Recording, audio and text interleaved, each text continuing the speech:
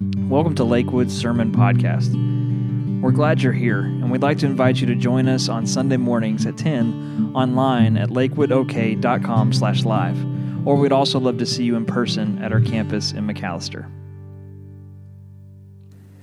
There's something that happens almost every Sunday to me. It gets time for the song to finish, and we're praying, and I'm standing back there, and I know that it's about to go up to, kids' worship time, and then the sermon bumper is going to play, and I have this moment of just that realization of, I really get to do what I'm about to do here.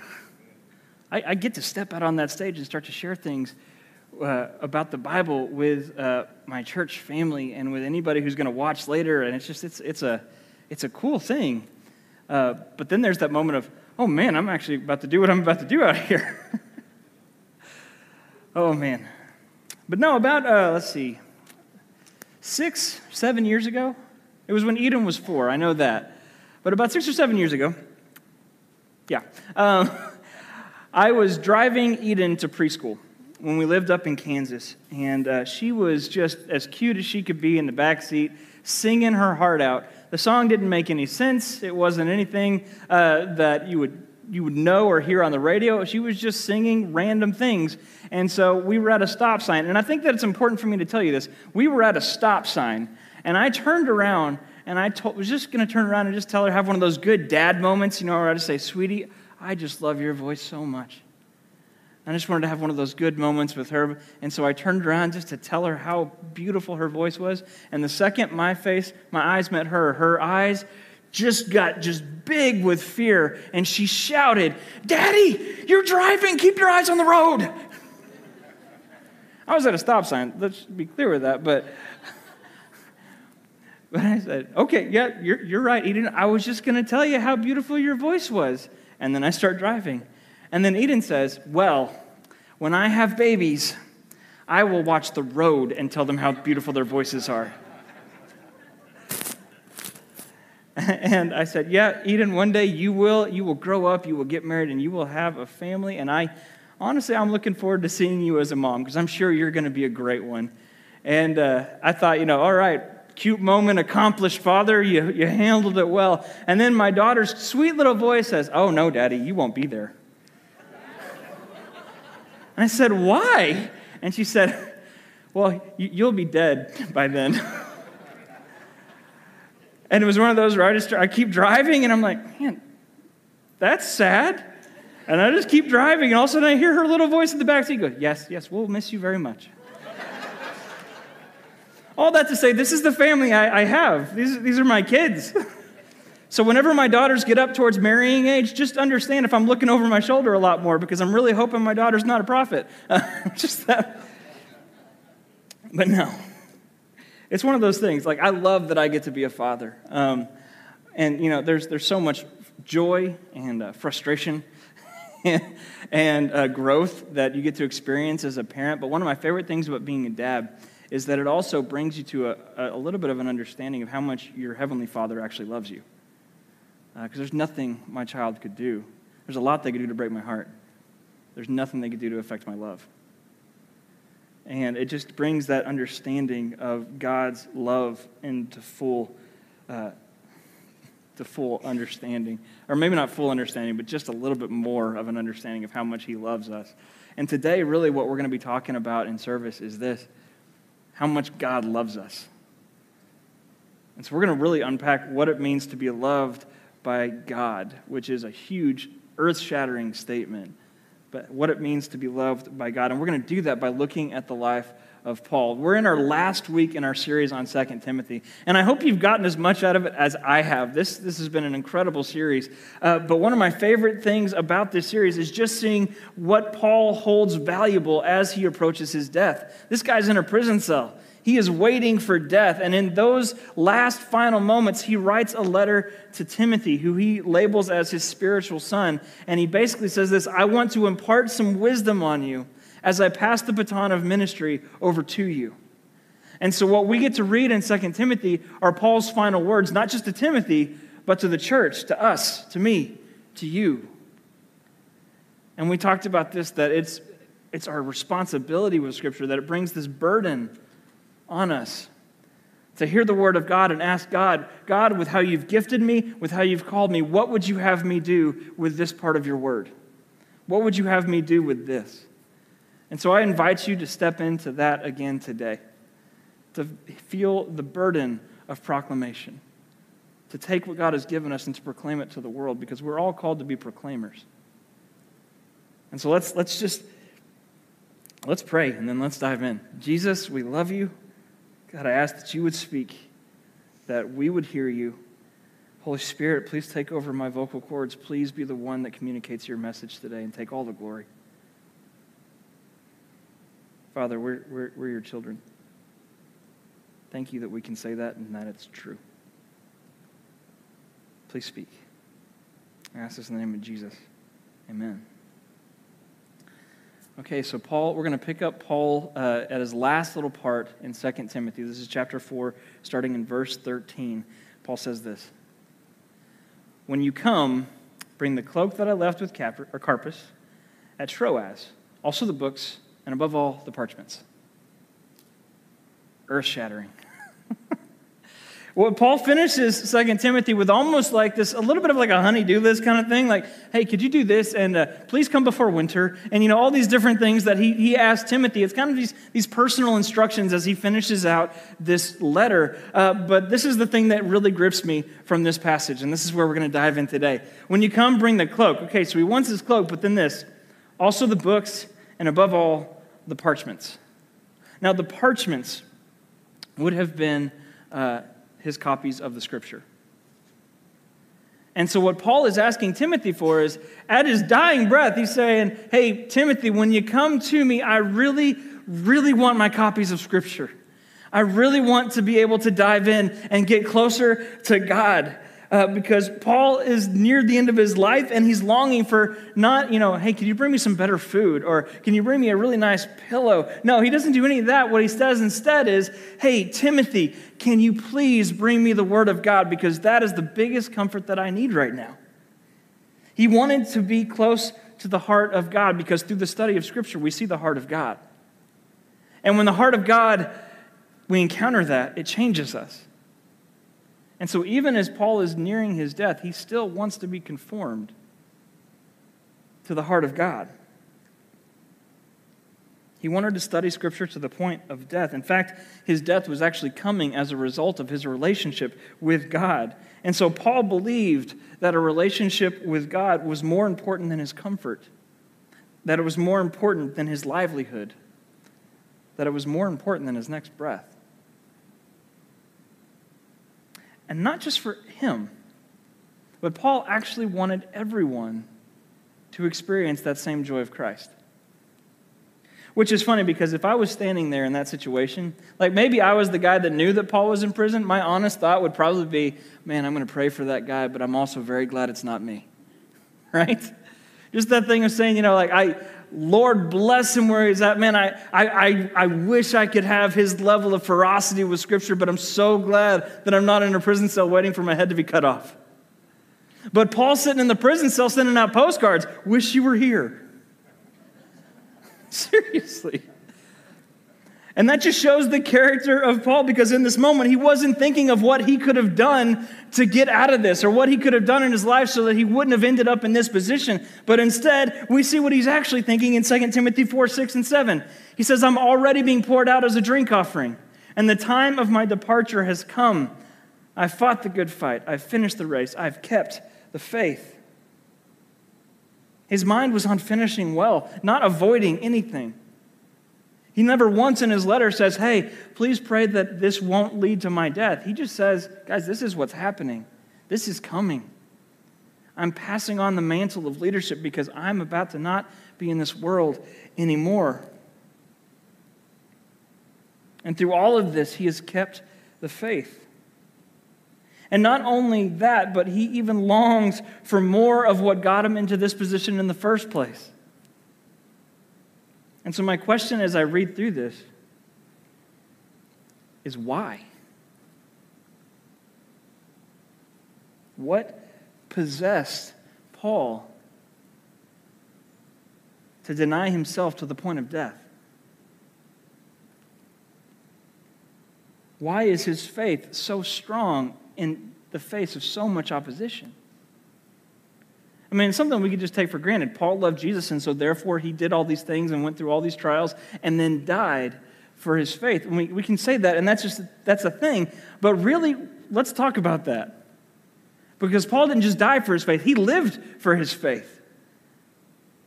And so what happened in his life that connected him so strongly with Jesus that he decided that he was going to put that in front of everything? And how can we get some of that? Because that's really what we're called to as the church.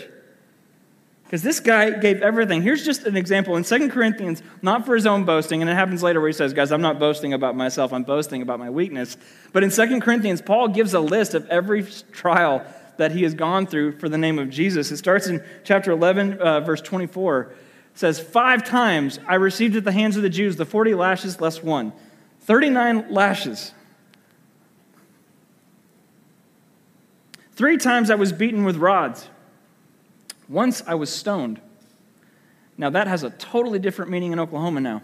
But that's not what he's talking about. Understand this process, though, because to be stoned was this. The people would come around you, and the way that Paul was stoned, it kind of tells us that this is kind of how it happened, that the people would surround you, and they would pick up stones, not pebbles, stones. The size of tangerines is what the idea was. They actually had laws with how big the stone had to be. And they would begin to throw them at you until you were dead. And then eventually they'd take a big one, and that's the one that's meant for your head. He was stoned and then dragged out of the city and left for dead. People understood how to kill people with stones. That had been a practice. And so they killed Paul with stones, drug him outside the city, left him for dead. And you know what Paul did? His friend stood up, and then he got up and went to the next town and kept preaching. This is the guy we're studying. 3 times I was shipwrecked. That's just bad luck. 3 times I was shipwrecked. A night and a day I was adrift at sea, on frequent journeys in danger from rivers, danger from robbers, danger from my own people, danger from the Gentiles, danger in the city, danger in the wilderness, danger at sea, danger from false brothers, in toil and hardship through many a sleepless night, in hunger and thirst, often without food, in cold and exposure. And apart from other things, there is the daily pressure on me of my anxiety for all the churches. We talked about it a little bit last week. I get that anxiety for the church part. But all the rest of this, I can't come close. And really, whenever I read through all of that, my meager offerings seem like an empty hand. This guy lived the existence of suffering. He still pushed forward. He still persevered. And so the question I have is, what could cause that level of dedication? What could cause that level of devotion? And the answer that's told in Sunday schools across the United States, and the answer that we're going to arrive at today is this: Jesus.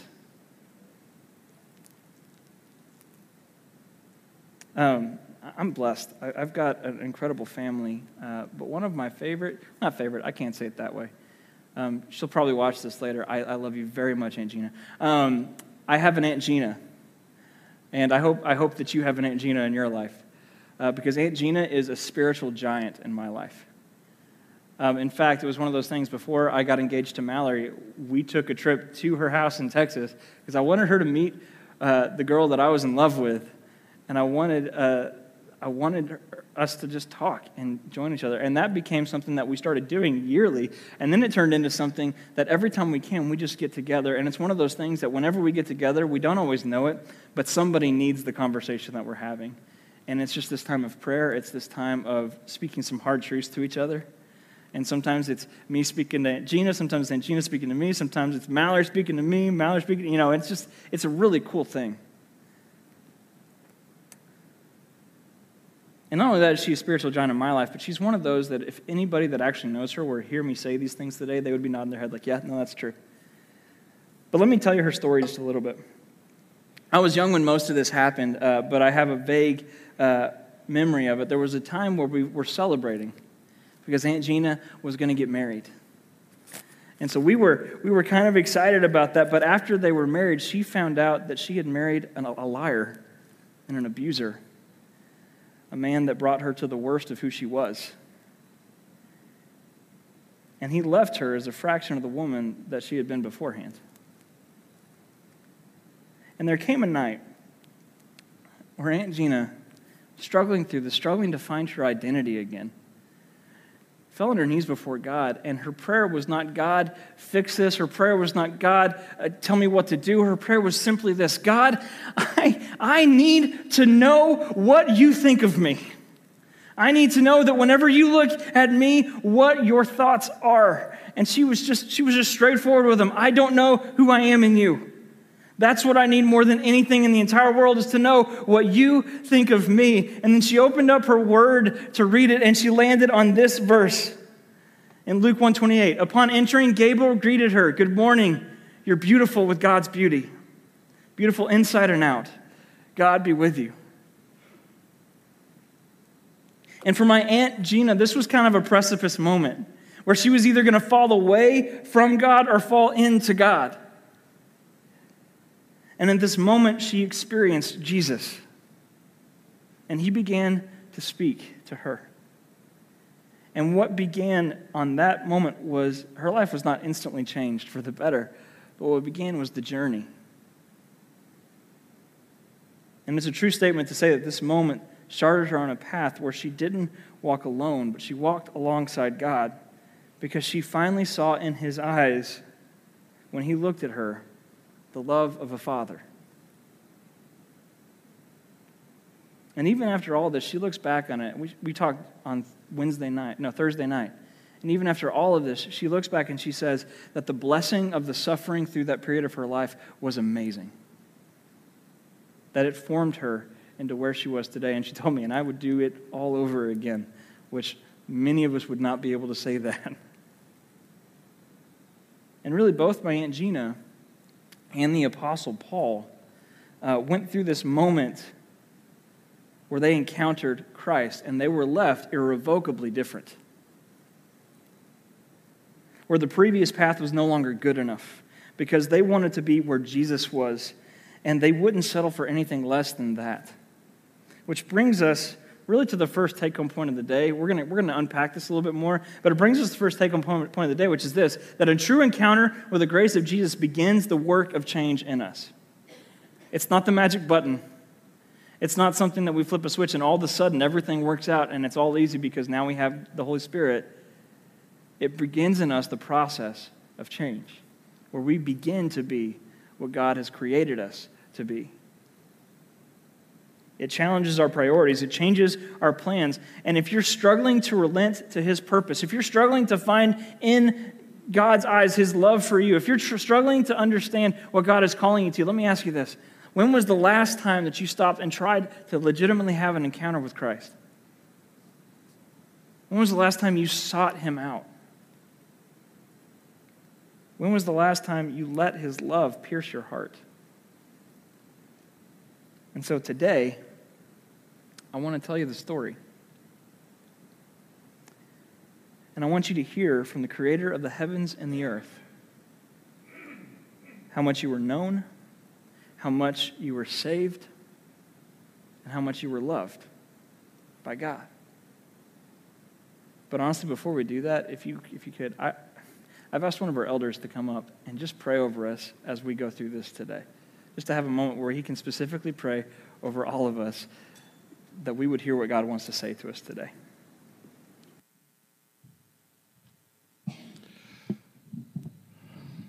Our Father, it's with open minds and open hearts that we come to you this morning for one purpose, and that is to listen and to learn what you have to say to us this morning. Yeah, we've heard that we're loved. There are songs about it. There are poems about it. But it's a genuine feeling that if you have never felt, it's very easy. Just accept Christ as your Savior. Then you will learn what it is like to be loved. to be saved. But Lord, as we this morning are here, whether we know that salvation or not, but we're listening, we're open to what you have to say to each of us. Our hearts are tender. Our minds are open. We're waiting. We know you're here. We covet your touch. We ask a blessing upon Paul as he speaks your words to us. Thank you.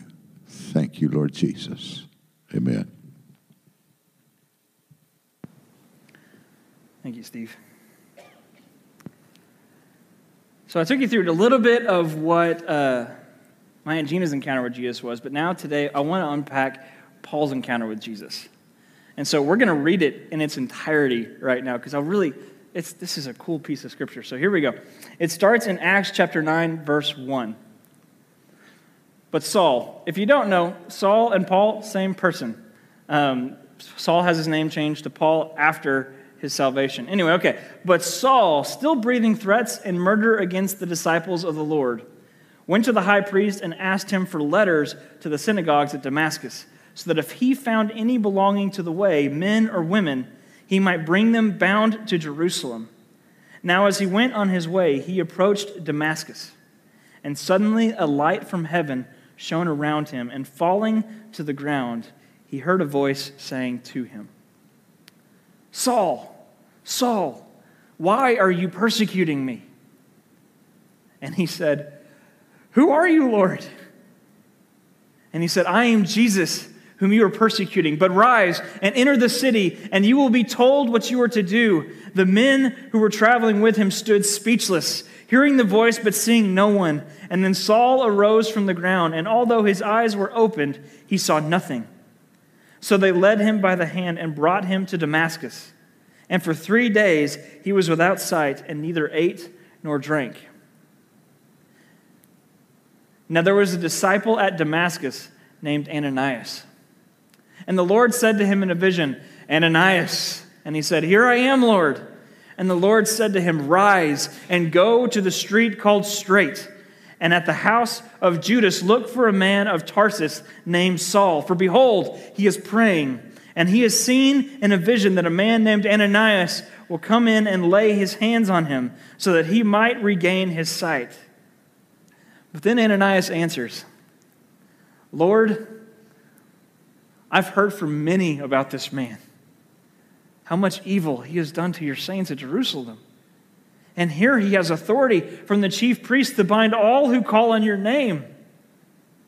But the Lord said to him, "Go, for he is a chosen instrument of mine to carry my name before the Gentiles and kings and children of Israel.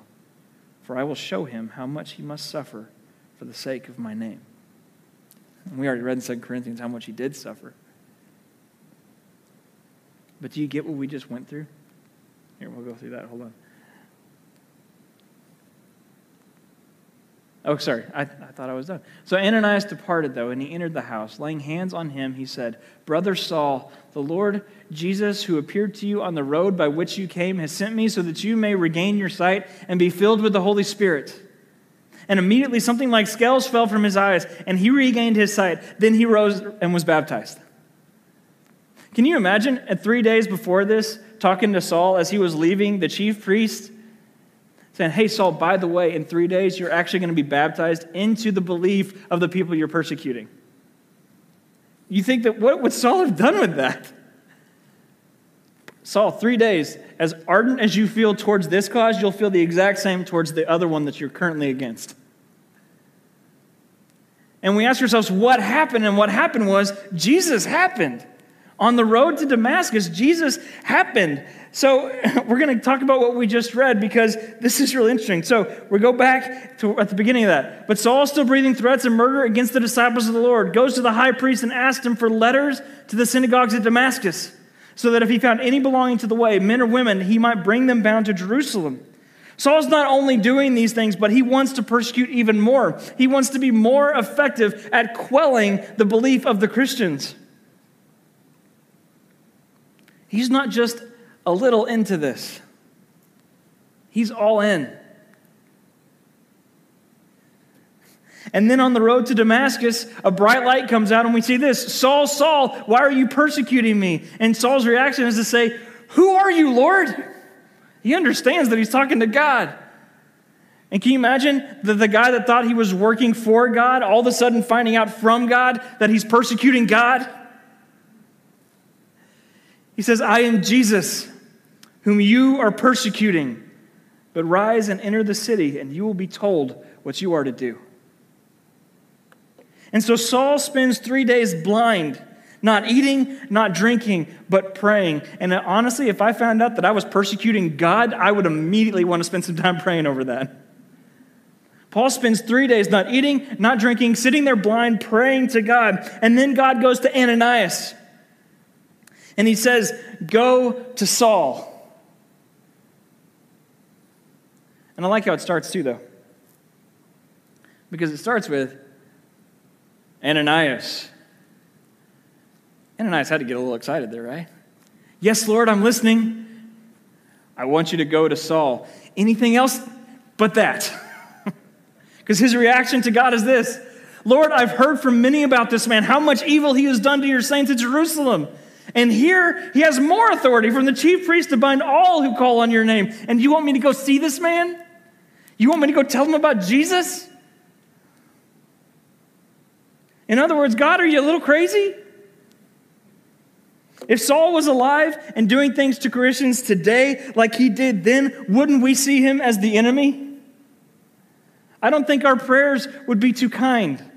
I think our prayers would be something along the lines of, God, please get rid of him. God, make this guy stop. This guy is an enemy of you. We'd even come to say, God, don't you just hate this person and what they're doing? And we can look at our history as a country. We can look at our history as the world, going back and back and back. And there are some truly evil people in the world that have lived. Can you imagine coming to the point of can you imagine going before God and saying, God, don't you just hate that person for what they're doing? What they're doing to your people, what they're doing to your children across the world. Don't you just hate that person?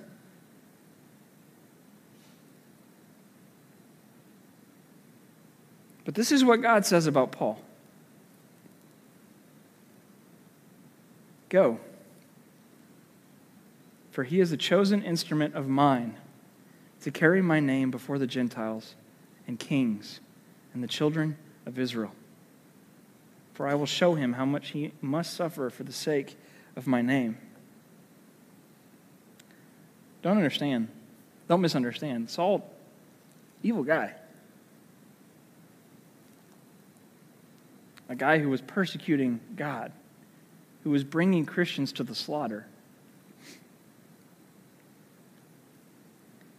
But God saw in him his created purpose. And the thing that I ask myself when I read that is this, that if God can do that through someone as broken as Saul, then is there hope for me? Is there hope for you? Because God can do amazing things. But even more so than that, understand this, that when God looked at Saul, when God looks at you, when God looks at the most evil person of this age, he sees his children, and so often his heart is broken by the things that we choose to allow to define us. It's a parent that looks at one kid that's doing okay and one kid that's just going way off the tracks, and their love is for both of them. And when God looks at us, no matter what state of sin or struggle we are in, God sees us as his children. You are a child of God. And his call is for us all to no longer be defined by our past and by our mistakes, but to receive his redemption. And sometimes we get so caught up in our past that we are like Ananias. God tells him to go to Saul, and his first reaction is to judge Saul by his past, which is a completely understandable reaction. But we do that too, sometimes to ourselves. We disqualify ourselves because we listen to the deceiver who tells us that our past is greater than his purpose. That tells us that our struggle disqualifies us from his grace. Satan will point to your past and call you worthless.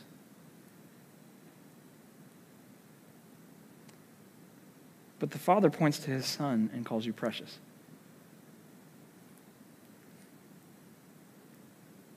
And where God changed Saul's name to Paul, he changes ours to redeemed, to sons, to daughters. God knows every part of your story. He knows your past, and he still calls you a child, his child. And that's very different. I was in youth ministry for 13 years, and I loved it, but I always knew that I wasn't called to children's ministry. It's just a very true thing. It's a very special calling, which is why I'm so thankful for my wife and Anne-Marie. Yeah. But one of the things about that, though, is this, that there's a big difference, though, in me holding somebody else's child and me holding my child. I'm not going to drop your kid, don't get me wrong, but we're not going there. But when you hold your own kid, there's just something. I don't know. I mean, it's just one of those things. And when God looks at you, he doesn't see this foreign baby that he doesn't know. He sees his child. We are children of God, and we need to turn our eyes from our past to his purpose. Which brings us to the next point of the day, which is that God has redeemed, not our past, that's my bad, our past. God has redeemed our past. Now, these seem like a very simple statement that we just made, but allow that to pierce you for a second. God has redeemed your past. What you have done for evil, God can turn to good. God has redeemed your past. He's redeemed you from being identified by your past. Psalm 103:12 says that as far as the east is from the west, so far does he remove our transgressions from us, which is interesting because you can only go so far north before you're heading south. But if you go east, you're going to be going east forever. They never touch. And Christ has removed your sin so thoroughly from you that it will never touch you again. As far as God is concerned, through Jesus, your past struggles and your failures are not a consideration when standing before God. But that's not all. It gets better. Or as grandmothers all around the world say, well, not around the world, but at least this part of the country, say this, that at the end of a good meal before the dessert comes, hold on to your fork, the good stuff's coming. Because God's not just the redeemer of our past, but of our present as well. Because, excuse me, I can come to God and I can say, God, I have let go of my past. I don't let myself be defined by that anymore. God, I believe that you've forgiven my past, but then I also come to God and say, but God, I just don't seem to do a very good job of choosing you in the present. In the way I value things, in the way I see things.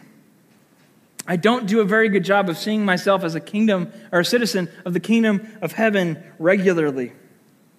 And I have such a desire to be what you've called me to be, but I don't feel like in my flesh I can carry it out. You're not alone. Because this guy Paul that we've been studying, this guy that went from persecuting God to being the standard bearer for Christian growth and discipleship in the world, that guy, he still had current or present struggles. In Romans 7, Paul talks about his own struggle.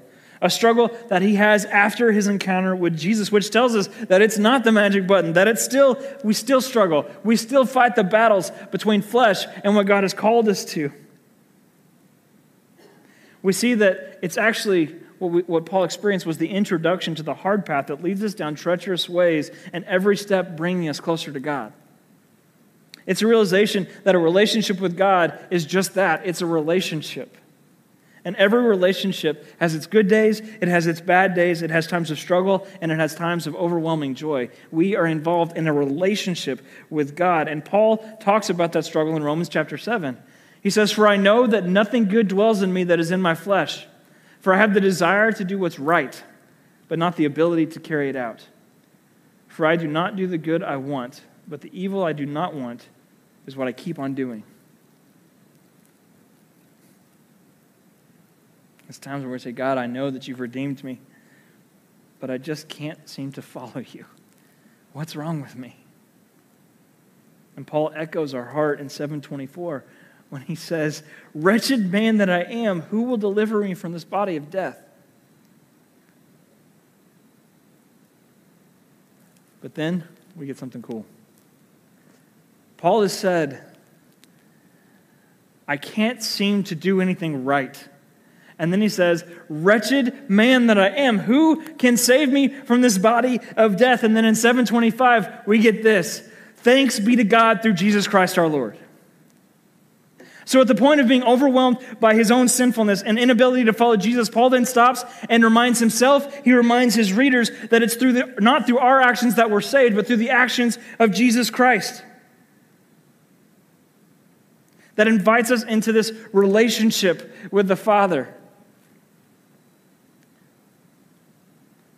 I once had it told to me this way. It's the difference between saying, I messed up, my dad's going to kill me, and I messed up, I need to call my dad.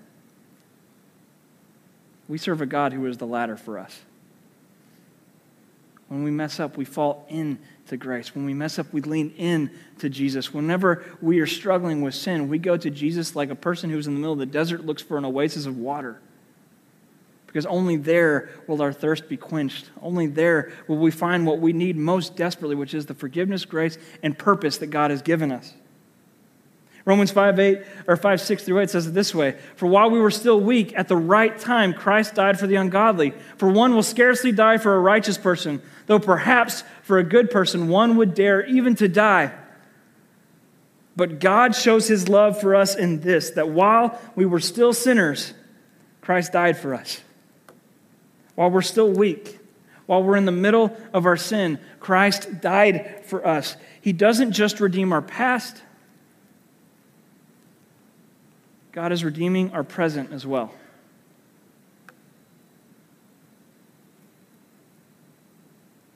He can do more with our right now than we can. And maybe one of the best things that we can do as Christians, even though it scares us to death, we wake up in the morning and we say, God, this terrifies me. God, this scares me to death, but today is yours. Whatever you want to do in me or through me today, I relent to you. The day belongs to you. Maybe if we started days like that, we would discover God's purpose and will throughout the way. And this attitude takes us to places we never thought we'd go, but that we were created to be. God redeems our past. And when we approach God releasing our past, offering up our present, our future becomes a path into the unknown, where at any point he could tell us to pack up our families and move like he did with Abraham. Or maybe he would tell us to work and stay in our current situations like he did with Joseph and Daniel, which means that we have to approach God with the understanding that our plans will not look like his plans, and we have to have a willingness to relent to his purpose. One of my favorite stories when it talks about plans and purpose is the story of a guy named William Borden. It's this guy, he was the heir to the Borden dairy fortune. They make a lot of money over there with them cows. But in 1904, he graduated from high school in Chicago, and his parents sent him on a world tour. This is a huge extravagance at this time. And they said, okay, just go tour the entire world, see everything the world has to offer. And so he goes on this world tour, and while he's out, he doesn't get caught up in the luxury of everything he sees. Instead, he gets caught up in the poverty of everything he sees. And not only poverty, but the spiritual depravity that he sees across the world. And so he decides on this trip that he is going to be a missionary. He says, I am going to be a missionary for God to the world because the world is in desperate need of Jesus. And so he goes home to his parents, or he writes home to his parents, and he says, guys, I'm going to be a missionary. And his parents say, you're going to college, which is a very real thing for a parent to say. Now, William Borden honors his parents, but before he goes to college, he writes in the back of his Bible, he says this, that there will be no reservations. And so he goes to college. Excuse me. He goes to Yale. And while he's at Yale, he starts a Bible study because he realized that there was a lot of secularism and a lot of people not knowing Jesus, and that Jesus was needed at Yale too. And so he starts a Bible study, and started out really small, just 5 guys just meeting to pray. But by the time that he graduated, that Bible study reached 1,000 of Yale's 1,300 students. 1,000 of the students were involved in the Bible studies that he had set up. But not only that, but he also created a mission in town for the homeless and for widows and orphans. He spent most of his nights walking the streets looking for people who needed Jesus, and he would connect them to meals and health, and he would talk to them about the grace of Jesus Christ. That is how he spent his time at Yale, and he still graduated at the top of his class. Then he graduates, and he gets offers, lucrative offers from so many different places, and he turns every one of them down, and in the back of his Bible, he writes in there, no retreats. And so then he goes to Princeton, and the Princeton Seminary. And he goes through all that, but when he graduates from there, he packs up. And he decides while he's at Princeton that he is going specifically towards the Muslim population of China. That's who he's going to be, that's where he's going to be a missionary. And so he stops in Egypt on his way to China to learn Arabic. And so he starts studying Arabic. And then in his first year of study in Egypt, he contracts spinal meningitis and dies. Yeah.